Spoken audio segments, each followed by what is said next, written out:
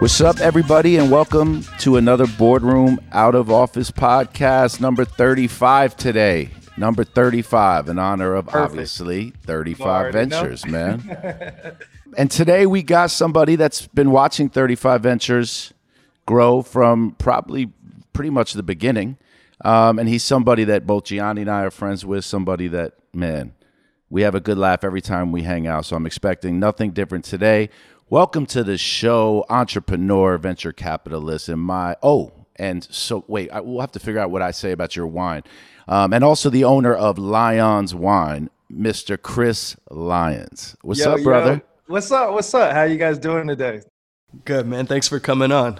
Nah, you already know. This is a long time coming, and I feel like we've had this podcast at least 500 times. It's just never been recorded. So this is awesome. Man, that is so true. And you and I have had some deep one-on-ones too, bro. We've had some powerful one-on-ones. The sessions are real. The sessions are real. Sponsored by Weed Maps. But yeah, when we got to the Bay, Gianni, I've told you this, KD and I met Chris as soon as we landed, as soon as KD signed with the Warriors and got there, and we started moving around a bit, and we become close friends. And I know so much about you, so it's funny, when I was prepping before, and my version of prepping, as G and I joke about, is like, man, look at this piece of paper, bro. It's like 4-year-old handwriting. But I flew through this piece of paper. Like, I know you that well, and I think you and I have gotten close where, we've really gotten to understand each other's past in business and helped each other and inspired each other. You grew up in Atlanta, though, right? You grew up in Atlanta, Georgia? Yeah, like right outside, about 30 minutes right outside of Atlanta. But yeah, that's where I still got the 404 area code. My conference line's 404, went to Georgia State. So definitely, really keeping the South in the roots throughout this whole journey. So you were a kid in the 90s. So was the music scene in, early 90s, late 90s, right? The music scene in Atlanta was just popping.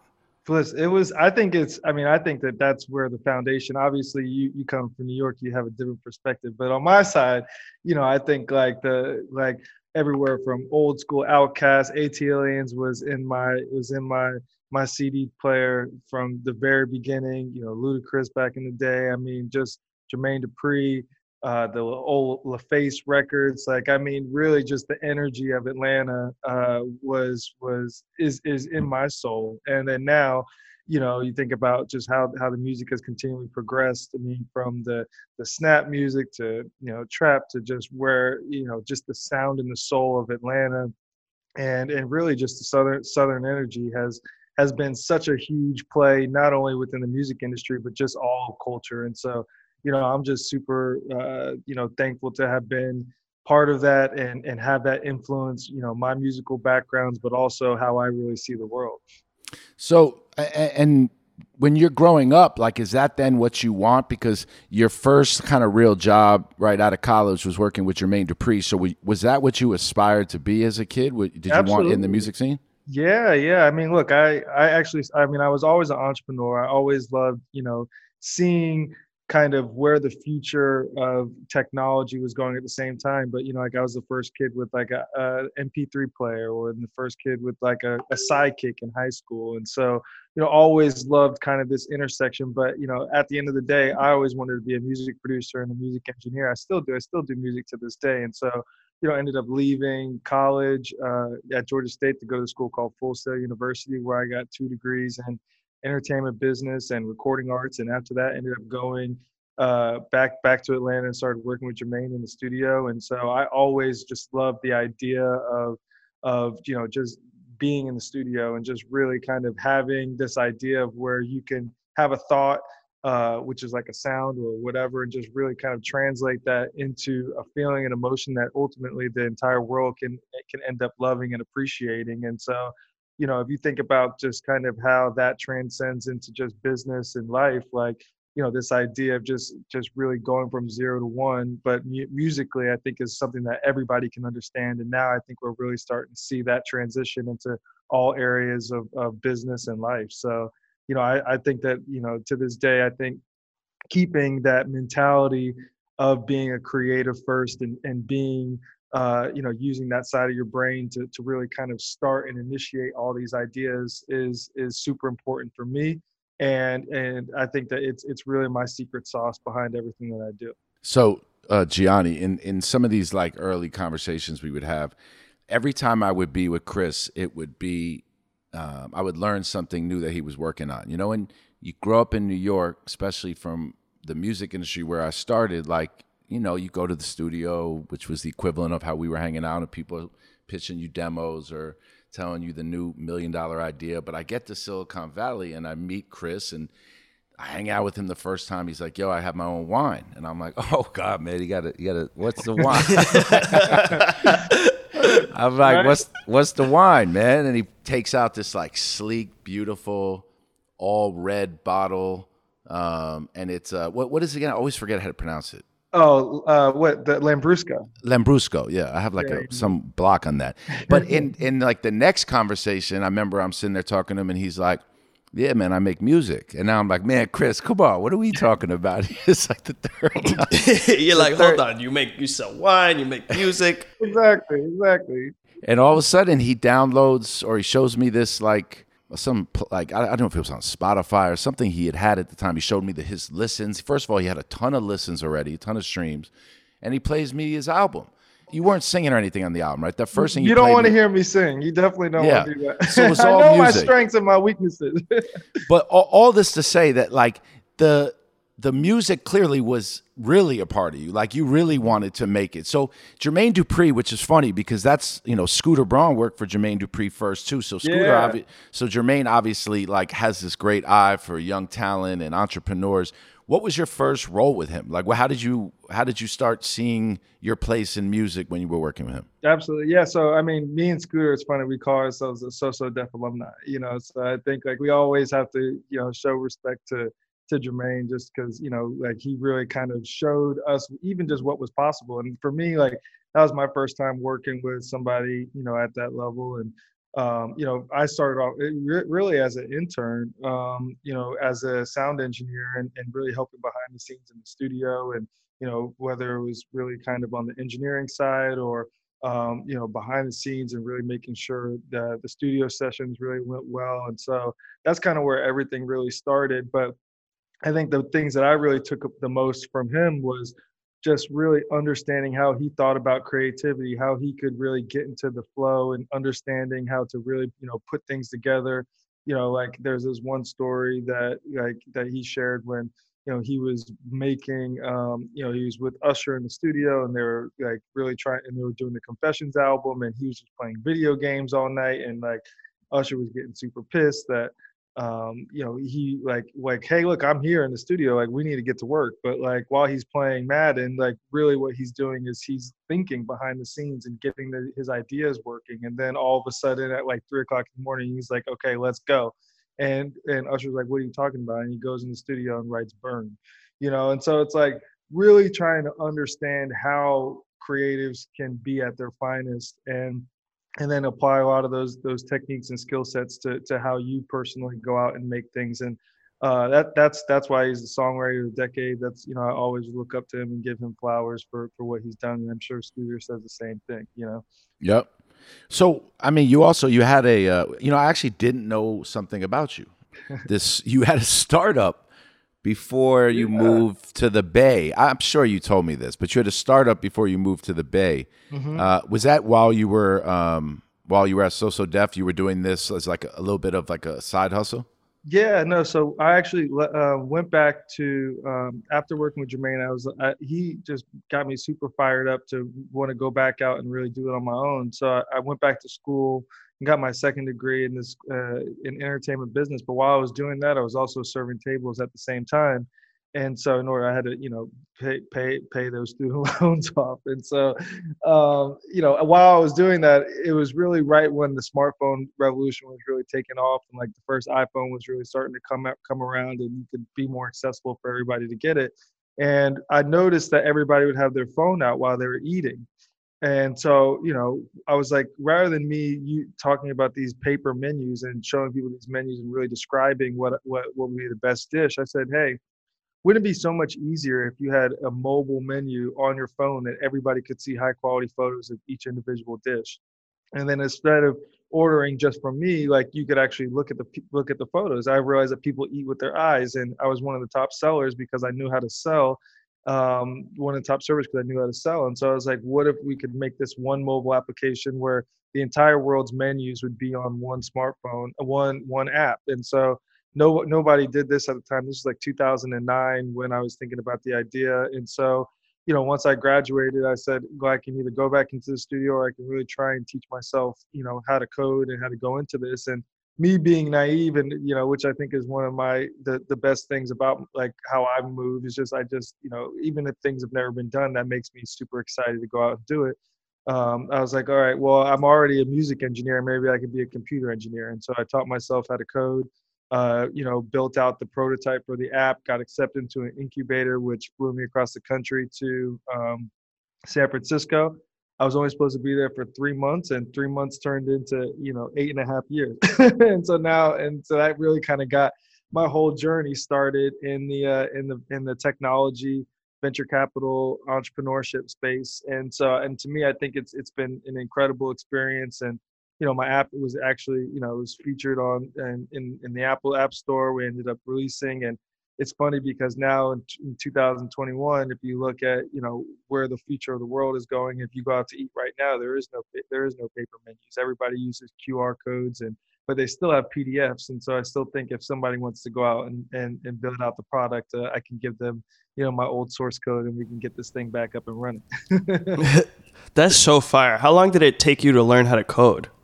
Well, it's funny. I always knew how to do it from the early stages. Like I was the kid that always could hack a MySpace and knew how to do basic HTML. I learned. I took a high school class on it, and but then when it got into the real details, I got really focused on just kind of really understanding what products look like really mapping out product features and understanding what makes an iPhone app, successful, and going through a lot of the back end coding systems. And so it was really hard, to be honest. And, I just had to, whether it was YouTube videos or learning, reading books. But I think now, it's a whole new world, and we're experiencing this thing called no code, which, there's going to be companies that are being built that you don't even need to learn how to code, and you can actually build up applications, which is exciting because I had to go through a lot of the early trials and just kind of figuring it out. Now we're in a place where anybody who's interested in kind of getting into technology, you just need to know the right companies, and then after that you can go out and build out your idea and really show early product market fit. So I think we've came a long way, and I think that hopefully more and more people can take their ideas and turn them into real things. That's the beauty of technology, and that's why I'm super excited about really trying to push this needle forward. So finally, schools and organizations around the world are seeing that teaching and implementing coding in their curriculum is a must, and now you're creating something that for no code. Man, let people live on the coding for a little while, man. I mean, if you want to learn how to code, I highly encourage you. I mean, we support a bunch of nonprofit organizations that are really trying to help advance more, Black people and diverse backgrounds of all people, just really trying to get into the industry. I think it's super important. I think the same way as we find it important to learn, alternative languages like Spanish and French, coding is a language as well too. And so I think that that's going to be the new universal language that, it's going to be imperative for anybody to whether it's if your kids are trying to say, what language should I learn? I would say HTML, Oh, I like that. You see? I like that. I like that, Lion. I like that. I like that. And I'm kidding, man. I'm kidding. It's funny, to hear no code now. We already done coding. When you got in the incubator program, was there a mentor in Silicon Valley and I would assume for you, right? A young Black kid from Atlanta, you probably didn't see many people in San Francisco. You were like, I want to be that, right? You didn't have that mentor. So when you got there, like, what was your expectation and what was the kind of landscape of Silicon Valley at that point? Yeah, I mean, I got there in 2012, and obviously there was not a lot of us that were in the building, and so, but it was really interesting because, my mentors were always people in the entertainment space, or people that I looked up to, or people I wanted to be with, and so, when I came to Silicon Valley, it was a completely different, mentality that I had to come into with, and oftentimes, coming from a city where 56 or percent or even more people are Black, like, and then going to Silicon Valley when it's less than 1%, like, it's definitely a different change. But for me, you always have to look at like that. You always have to look at yourself as a competitive advantage. And so, with me being one of the only Black people in the space, especially back then, and I thought that it was great for one, we can represent within our community, and really kind of show the Valley how we can kind of move in a first-in-class way. Also, like, just by being in the room and being one of the only brothers in there, like, they're going to remember you just because you're the only one in there, And so I think that we always had to kind of, obviously had to go, twice as hard and in order to kind of get into the mix. But I always viewed it as an opportunity for us to really show our strengths and what we could do, and really open up the doors. And I mean, there's a lot of people that really have kind of pioneered the way. I mean, if I could go down the whole list, I think the first person that I met and still is probably the closest person to me that I would give my flowers to is Ben Horowitz, and then also Felicia Horowitz. Like, they've been super influential to my career at the very beginning, in terms of really kind of bringing me in and seeing my value for who I am and not. Yeah. And so they've just been super influential. I could do a whole podcast about them and what their impact has been. But, I think that there's been so many people along the way. And now, I'm thankful to be in a position where now we can continue to open up those doors and get more people into the building as well. All right, man. You be dropping these dimes, taking us through all the way till the end, man. Like, you're incredible. Obviously, I want to go deep on with Ben and Felicia, because our story, while not on the scale of yours, is like they were the first people that we met, first people that kind of gave us the landscape, along with Stout and Ron Conway. But Yep. When you first got to the Bay, you said you were only going for 3 months, right, for this incubator program? Yeah. It was only a 3-month program, technically. And that was to help the app you were working on, the company you're working on? Yep. It was all focused. It was like a 3-month sprint to basically build out the app, go through an accelerator, pitch in front of investors, and try and keep that thing going. But to me, that was like my gateway. I was like, once I get out here, like, if I go back, I'm going to go back to the same situation. And to me, I'm always thinking, what can we do to really, go into uncharted territories and, learn new things, meet new networks, build new relationships, and also just learn. I mean, the Silicon Valley it was more than a location, it was a mindset. And I think for me, it was super important to be in that environment where every single day, every single conversation is about pushing the world forward and thinking about new ideas and dreaming about things that haven't been done. And really just imagining what the future is. And, when you live in that every single day, it can be a lot, because, you go to Starbucks and there's not kids playing, like, board games. Like, it's literally business meetings, deals being done, like, every single person thinking about how they can do this and this and this. And innovation is the center of your heart and soul.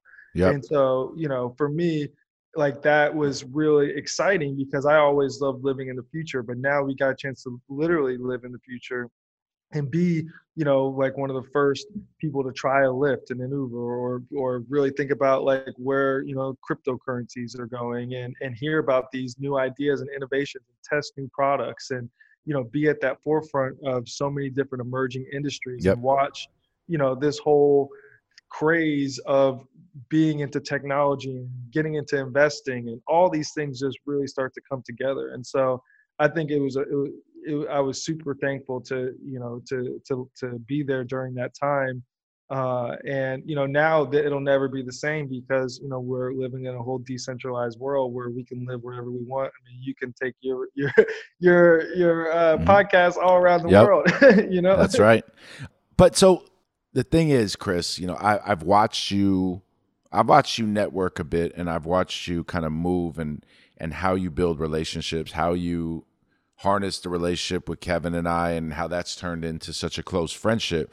Absolutely. But there are some things that just become at chance, right? And there's some things where you get very lucky. And I will say that, like, while you are as shrewd as you are, and I feel like I was blessed to be able to get in front of Jay-Z at one point in my life, blessed to be able to have the opportunity to work with KD, right? So for you, like, when you get there into this incubator program, there were other kids with you on that trip. Not everybody went to work for Andreessen and Horowitz and can say that Ben and Felicia, were who welcomed them, and they are as the most welcoming. But how did you even get to them? How did you get to be Ben's chief of staff, a role that I bet so many young kids were aspiring to have? Yeah. No, that it's definitely, it was a blessing. It's so funny. The original position that I applied for was actually based off of another one of my mentors. His name was Michael Ovitz, and he was the former, he was the founder of CAA, one of the world's best, not only agents, but like networkers and individuals and cultural revolutionaries.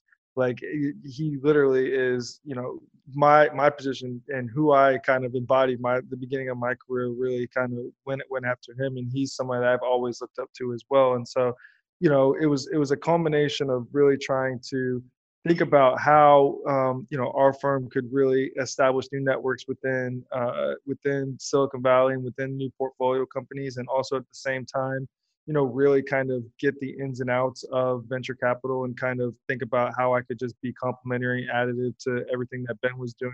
Especially I think that was 2013 when I started working at the firm. I think at the time I was the youngest person there, and so it was literally like drinking through the fire hose in terms of like understanding venture, trying to, know all the terms and techniques, moving at 120 miles an hour. But it was super, super exciting. And I think, it was almost like living in a reality show as fast as things were going at that time. And so, but yeah, it was something that I was super passionate about. It really brought all of my skill sets together into one. I mean, if you think about venture capital, it's about finding stars. It's about finding the best and being able to see something in somebody that nobody else can see, and being able to place a bet on them.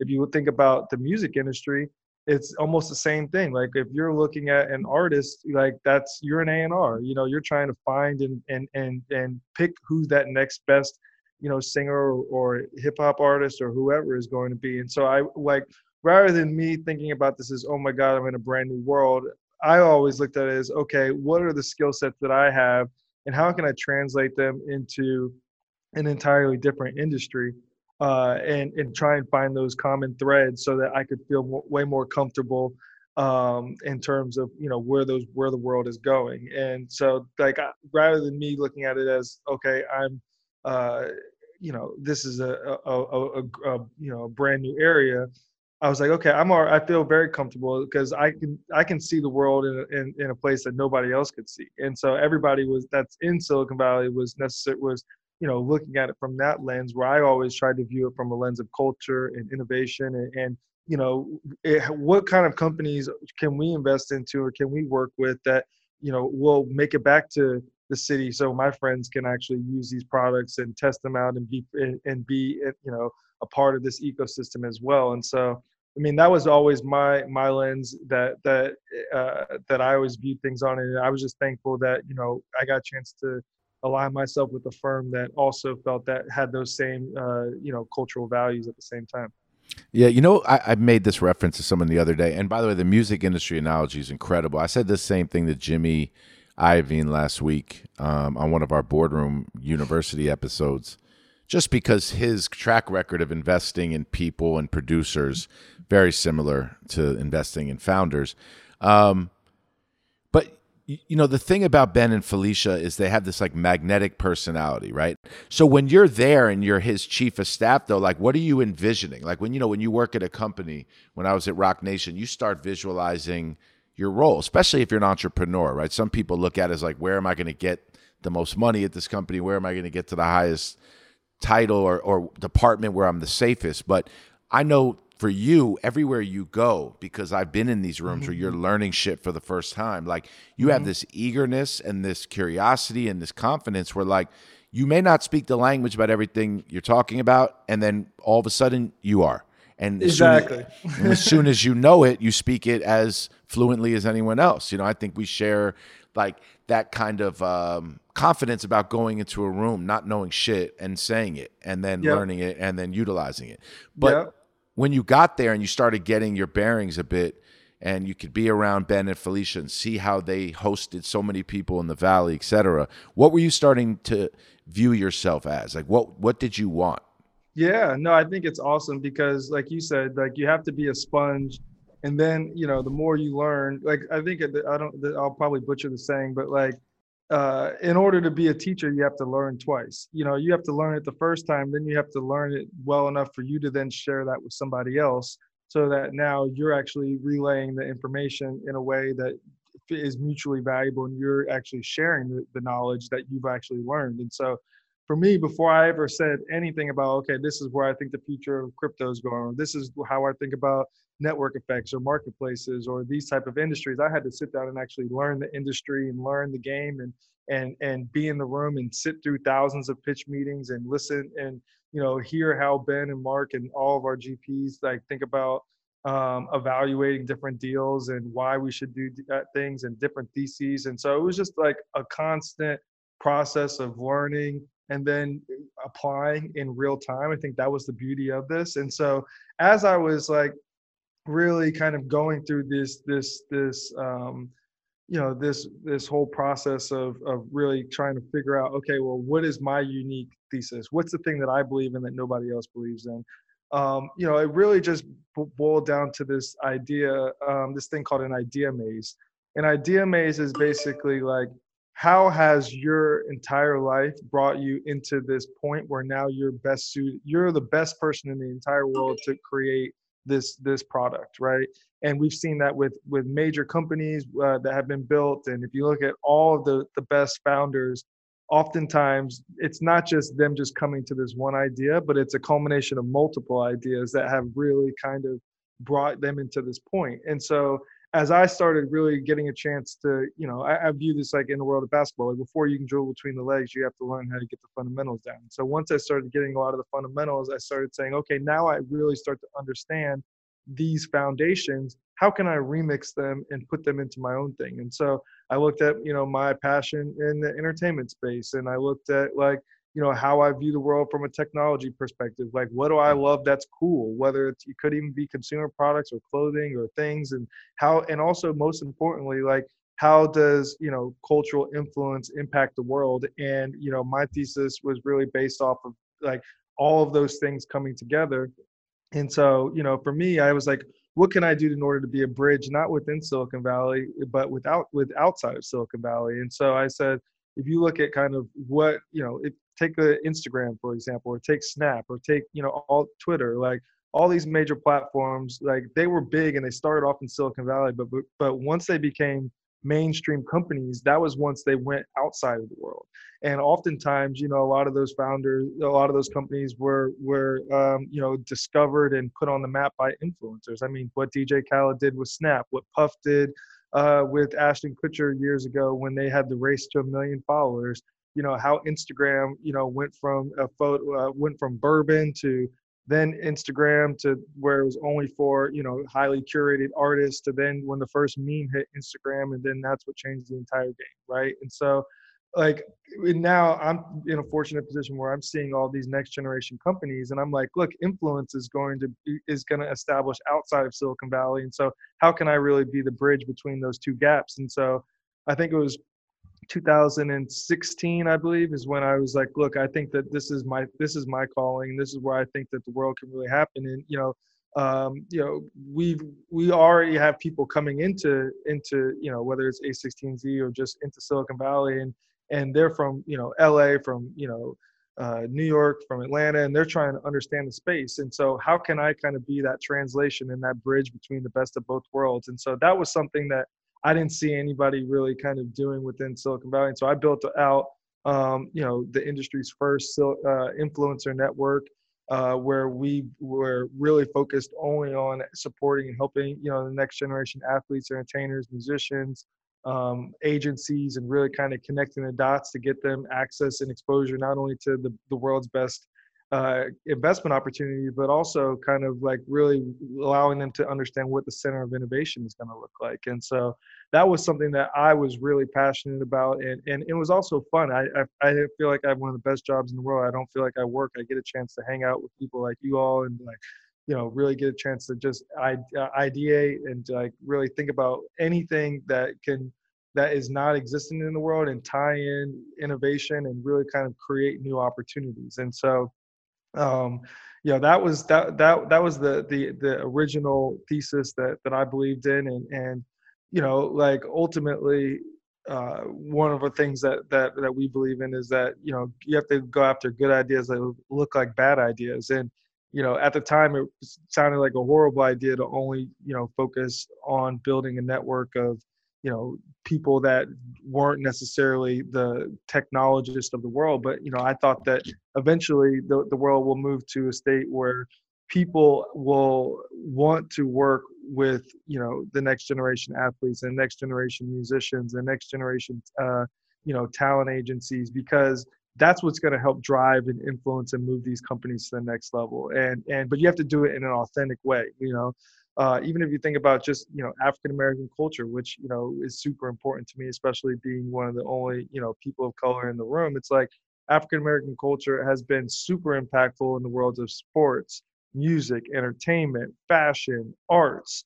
And then just only within the past, I would say, 10, 15 years has consumer culture really moved onto the internet, and so before it was just all enterprise software. And then now just, only within the past 10, 15 years as technology and the internet moved into consumer culture. And if you think that, Black culture, it moves all cultures, then we need to make sure that we have a seat at the table when it comes to the next generation consumer companies and all technology companies. And so even really thinking about how we can get more diverse backgrounds onto the next generation cap tables was super important to me. And that's the reason why, we created the Cultural Leadership Fund. And, now that fund is the first fund in the history of Silicon Valley to be comprised 100% of Black LPs. And so that was super important. And so it's like, we're really just fired up in terms of just continually pushing the needle forward, doing things that people haven't done and doing it in a first class way.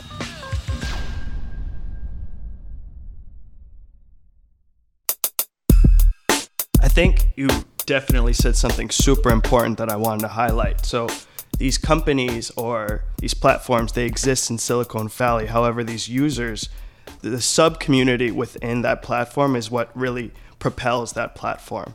And so the fact that you are highlighting these individuals that are leaders in these sub-communities and then elevating them so that they have a higher status on the platform or just a recognition, I think is what really drives IG, Twitter, a lot of these things. Mm-hmm. Yeah. I mean, even like within Clubhouse, like I think that's a company that most recent one that we worked with, like, a lot of people don't know, but like we have, when we decided to work with that, like, and really empower, the platform that Paul and Rohan were doing, like we wanted to make sure that not only did we help get more of a universal audience onto the platform, but like we wanted to make sure that more Black people also had equity into the company at the very beginning stages too. And so not only can we can help with the influence in creating and bringing great people onto these platforms where there's naturally shared genius. And I mean, like Kevin Hart was the first influencer to be on Clubhouse, and what Tiffany Haddish has done to the platform. I think she's like top 5 most followed on there, and she was super early. She came on right after him, and we were like, but it came into like us being able to have the relationships, the trust, and really knowing how to kind of connect the shared genius together to ultimately take the platform to the next level, but also create this brand of halo, this halo effect of innovation on them as well too. Like this is where the world is moving, and we just want to make sure that we're giving our community and people access and information to where the world's going. So listen, I want to get to the Cultural Leadership Fund because that's important. I want to stay on what you just said, and I want to get into Clubhouse. But let's go back 2 steps a little bit on this journey so we can set the stage a bit. Because, when I met you in 2016, right, which is when you said you realized you wanted to lock in, I guess, did that have something to do with meeting me and Kevin? Well, I think that you guys were the best. I mean, everyone's the best, but y'all were home, y'all were brothers. Y'all it was just it was special because, I was running 100 miles an hour. You guys came in, were super ready to go. And so that was probably one of my favorite times in the Bay. I hope we can make a TV series out of it one day. Man. It was so much fun. It really was. And I remember one of not our original time when at Ben and Felicia's for Kevin's birthday, but another time when Kanye was there, right? You guys were going to that show right afterwards. Oh, yeah. And Kevin and I left, and that was in November, I think, of 16. You know what we were talking about at dinner? You were trying to teach KD and I about, you and Felicia? Bitcoin. And I remember Kevin and I were repeating it back to you like we were learning a language. We were going like Bitcoin. You were like Bitcoin. Yeah, emphasize the bit. Yes. And obviously, like, we started at that point, not only, like I said, becoming your friend, but we became this really cool resource where, like, we were learning in real time while you were teaching us. We were sharing resources. You were bringing opportunities. Ben, and like I said, was awesome and allowed us into the ecosystem a bit. What was the moment, though, right, in that time? So everything was moving. That was crazy. And you definitely had built this network. You were able to tie in not just Kevin, but like you said, entertainers and other athletes from the Bay and beyond. But you started getting that thing. Like, I remember talking to you, right? And there was a moment where you started envisioning the Culture Leadership Fund, and you and had to probably go to your partners or to go to Ben and say, look, I want to do this. How did that all come about within the company? Because that was a big step from chief of staff to, I've seen your title from just the time I met you change so drastically. Yeah, no, it's definitely been a journey, man. I mean, I actually had the idea. I'm in this program, which, one of my favorite programs of all time. It's called the Kaufman Fellows. And it's basically almost like a, Harvard Business School or Stanford Business School for venture capital. And I was fortunate enough to get accepted into that. And so they had this thing called the Big Idea, which is basically like, if you could, at the end of this 2-year program, what is the craziest idea you could come up with? And my whole thing was just around like, cultural influencers will be the next big investors. And, because I realized that like we could get into any single deal, like, and there was there was rounds available, rounds that were closed, rounds that were oversubscribed, deals that were on the fringe of who was going to win. And so and because of the network that we were building, we were able to actually have access and exposure to that. So I was like, look, man, this is going to be the next big wave. And so I did this whole thesis and paper and presented it to Ben and Mark and the whole firm. And at first they're like, no way. And I'm like, because, look, I mean, it's right for them to say no, because it's a crazy idea. It's never been done. Like I'm trying to get a whole new fund built inside the firm that would never happen before. And so, but, I was like, okay, great. Well, let me show you first. Like, that's fine. I'm okay saying no, because I just need to find the right answer to get to yes. And so then I started, showing examples and getting people into deals and doing partnership opportunities and building out the network and bringing people to the office and really just kind of doing this behind the scenes underground work to show that the impact was really there. And I remember at one time, once we won, there was a deal that we won, and after that, that was really the thing that gave us the ability to really sit down and me and Ben really kind of hashed out, okay, what can we really do to make this work? And so, that's when we came up with the idea with the Cultural Leadership Fund. And then after that, it was like, okay, well, he's like, go do it. And I'm like, wait, what? And so then we had to actually go out and that was like really the thing when it went from, okay, me pushing to now that opportunity is in front of me. And so having to go out and talk to each individual investor. I mean, because it's different, because not everybody really even knows, most people have never even invested into a fund before. This is their first time investing into venture capital. So kind of what we were talking about earlier in regards to, explaining and being educational around what venture capital is, what potential returns are, why you should invest into this versus investing into the stock market, what the benefits are of going private versus public. All of those things were like really brand new to a lot of the network that we were going after, because one, like, we were only going after Black limited partners, which are called LPs, and two, like, it was people outside of traditional Silicon Valley industry. So, athletes, entertainers, musicians, execs, all that. And so it was a lot of understanding, a lot of, really just getting people to feel comfortable around what we're doing. But I was confident that this was going to be revolutionary and it was going to really change the game. It was also important that we were attached. The Cultural Leadership Fund is something that was bigger than ourselves. So all of the money that we make from our fund, that's both management fees and carry, go to a select number of nonprofit organizations that are helping advance more African American and diverse backgrounds into technology. So that means that there's some good karma on the cap table. We're really trying to help bring this ecosystem together. And so, all of those things were really carefully thought of, but, like, we wanted to do it so that it was mutually valuable and a great opportunity for the people that we're working with and the community that, we're really trying to help bring into this ecosystem. And so, that was a lot of the foundation. It was the first fund, definitely took a lot longer than I expected in order to raise, but that was because, how it is, Rich, when you're doing new things that's never been done. Like, you gotta create the trail, and you have to, really kind of, go against the grain, and really trying to really think about the next generation of innovation, and specifically when it comes to the culture in our community. And so I'm super excited to have pushed through and to have made it happen. And now, we're really trying to just keep the ball moving and take things to the next level. Facts. Couple questions. One, how much was the first fund, the first round? Two, how was your strategy in terms of acquiring new clients? And three, who were some of your early clients? I think, though, I don't want to say, well, one, our fund was a little under $20 million. I think the people who I can say that are publicly on the record, we've had supporters from, this guy named Kevin Durant and Rich Kleiman. It's from, Shonda Rhimes has been publicly affiliated. Sean P. Diddy Combs, who's someone that I've looked up to my entire life, and so super fortunate to have him involved. So, like, we really wanted to focus on real cultural leaders across multiple different parts of the world and different industries, not only that are, big names and can really kind of, take over the game, but also could be valuable to our portfolio companies. Because at the end of the day, when we think about building out networks, it's all for the benefit and the support of our companies, and so we want to make sure that we're helping each one of our portfolio founders, take their businesses to the next level. And so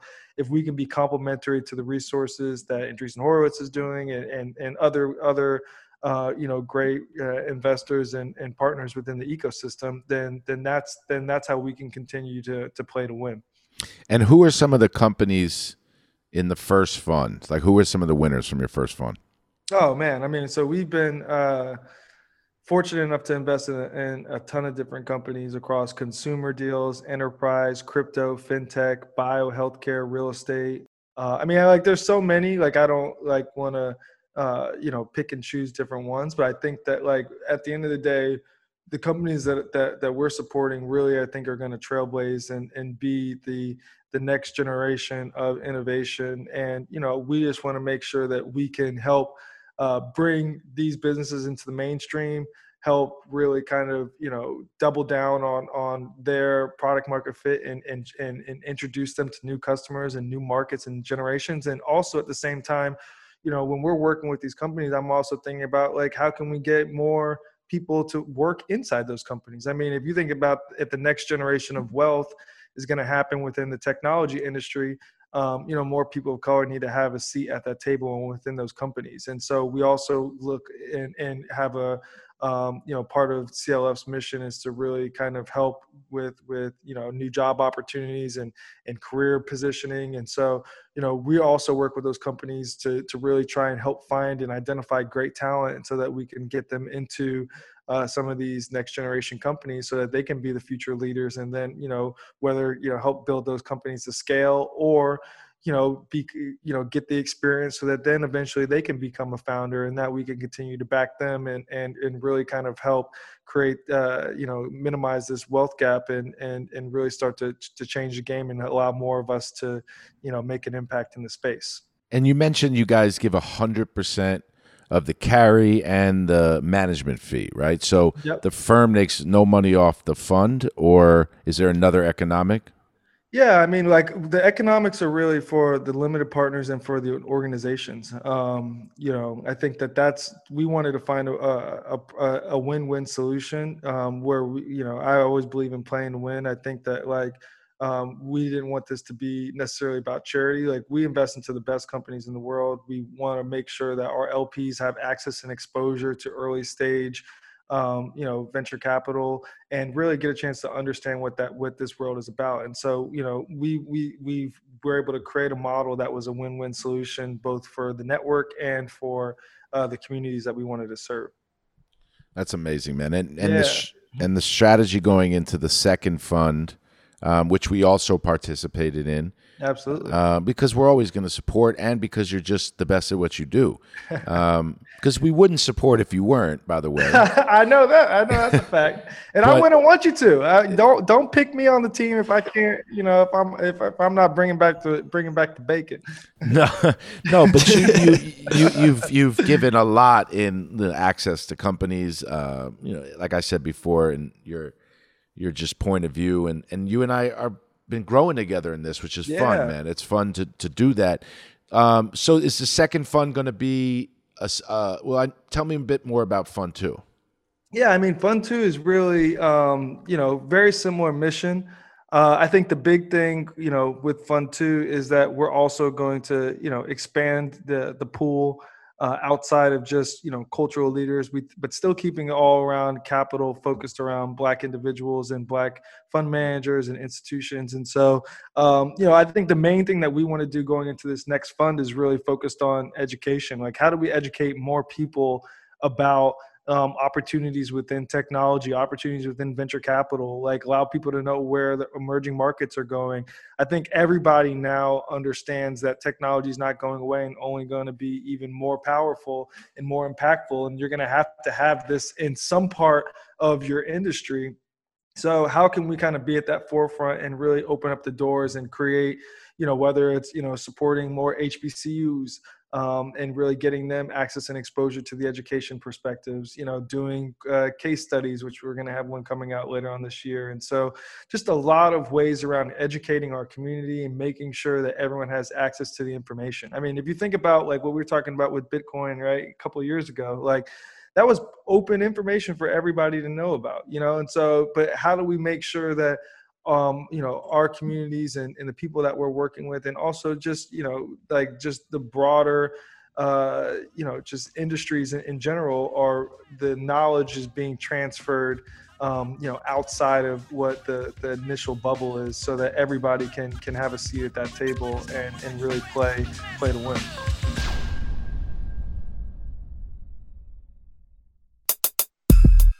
So during the pandemic, and before, I think it was before, I can't remember when we first started talking about it, but you moved to South Florida, and it's not Silicon Valley. It obviously probably had a little bit to do with your family living in Atlanta, a little bit to do with the fact that warm weather, you were in your house, and if you're going to be in your house, why not do it in South Florida? But quickly during the pandemic, it seems like Silicon Valley has moved to Miami and South Florida in some ways.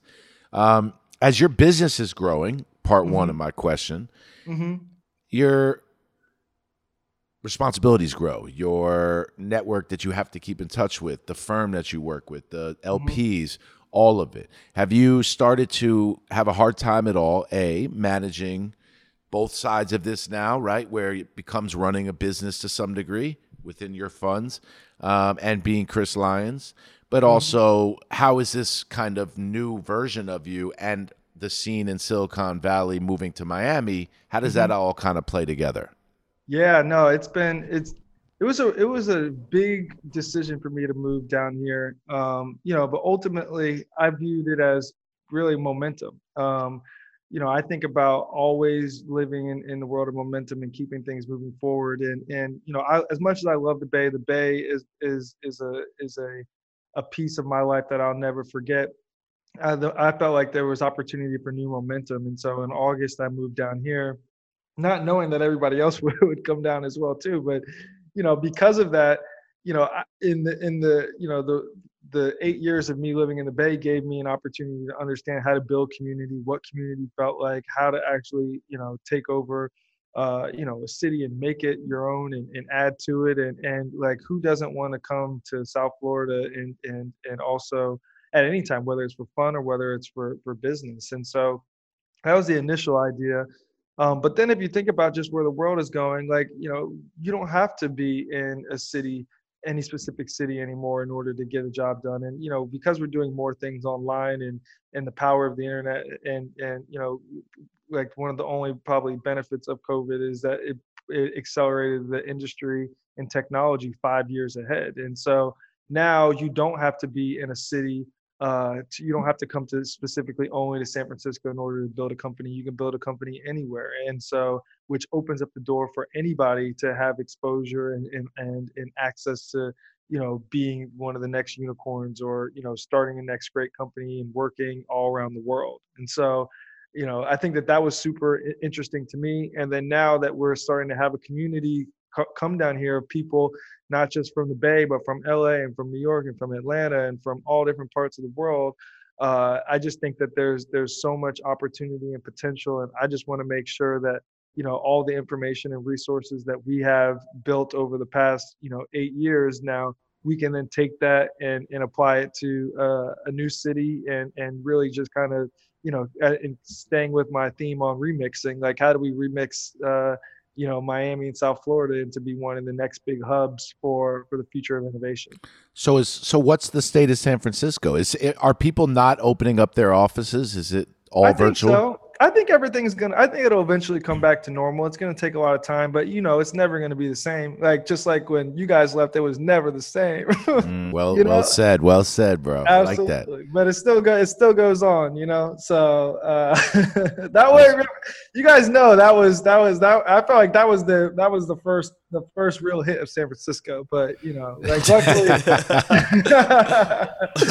I say that it was second you guys left the towers. I was like, man, it's never gonna be the same. Chris and I was on some emo shit with Chris, so I'm like, yo, nothing's gonna change with us, bro. I was like, yes, it is.